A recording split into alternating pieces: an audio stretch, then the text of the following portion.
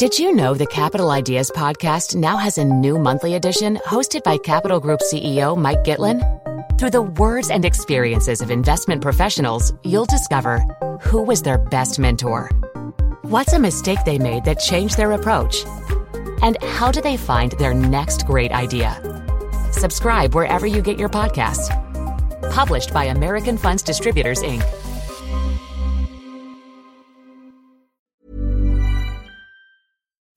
An acquaintance who works for a well-known company emailed to tell me that in an idle moment he'd been looking at its intranet and noticed something odd.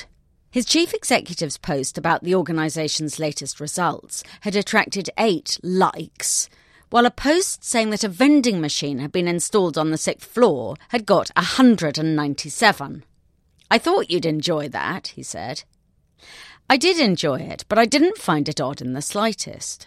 I've long known that corporate employees were irredeemably trivial.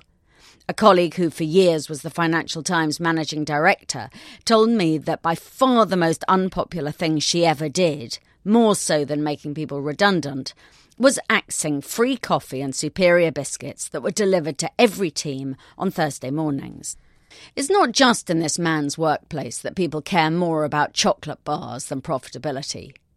Try this test. Ask anyone in your office how much money your company made last year.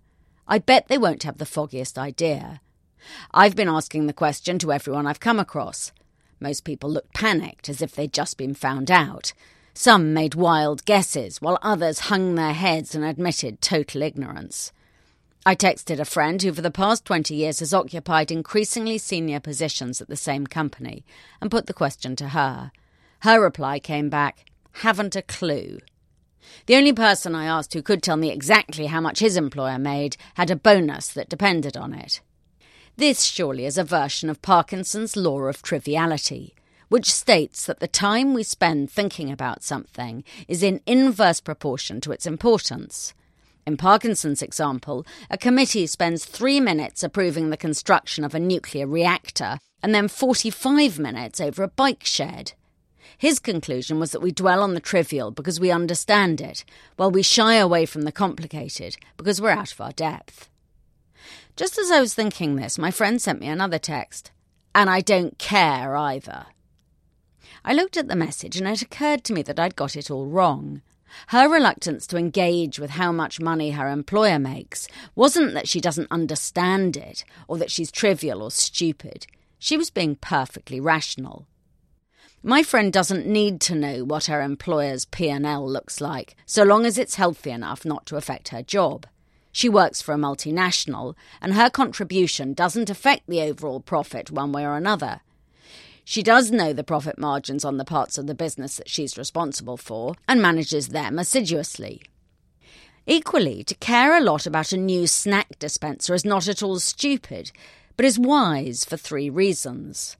For a start, it has direct implications on what you can eat. Secondly, it's an indication that the company is not about to go bust as it's making discretionary investments. And thirdly, suggests some degree of intelligent management in that the wishes of staff are taken into account by the facilities team.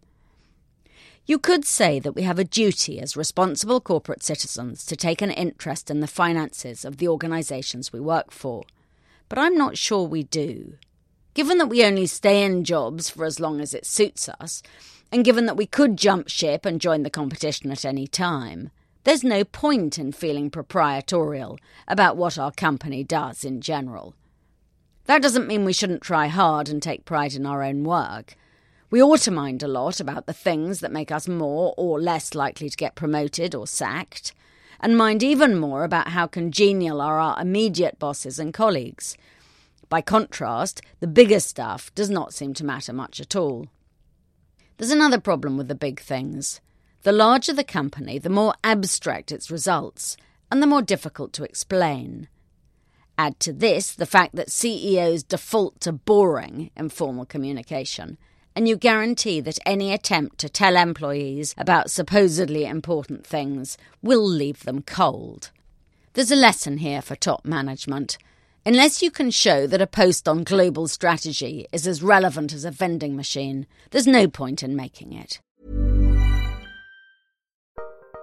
Join Capital Group CEO Mike Gitlin for a new edition of the Capital Ideas Podcast. In unscripted conversations with investment professionals, you'll hear real stories about successes and lessons learned, informed by decades of investment experience. It's your look inside one of the world's largest asset managers. New episodes are available monthly. Subscribe wherever you get your podcasts. Invest 30 minutes in an episode today. Published by American Funds Distributors, Inc. Here at Bellingcat, we get to the bottom of things. From a global crisis to an underreported event, we find the facts using publicly available tools and resources, uncovering what is hidden on and below the surface. We connect the dots using social media posts, satellite images, and public records, and empower others to do the same by sharing how we do it. The ability to do so is only made possible by our readers, supporters, and community members. Care to join us? Learn how at bellingcat.com.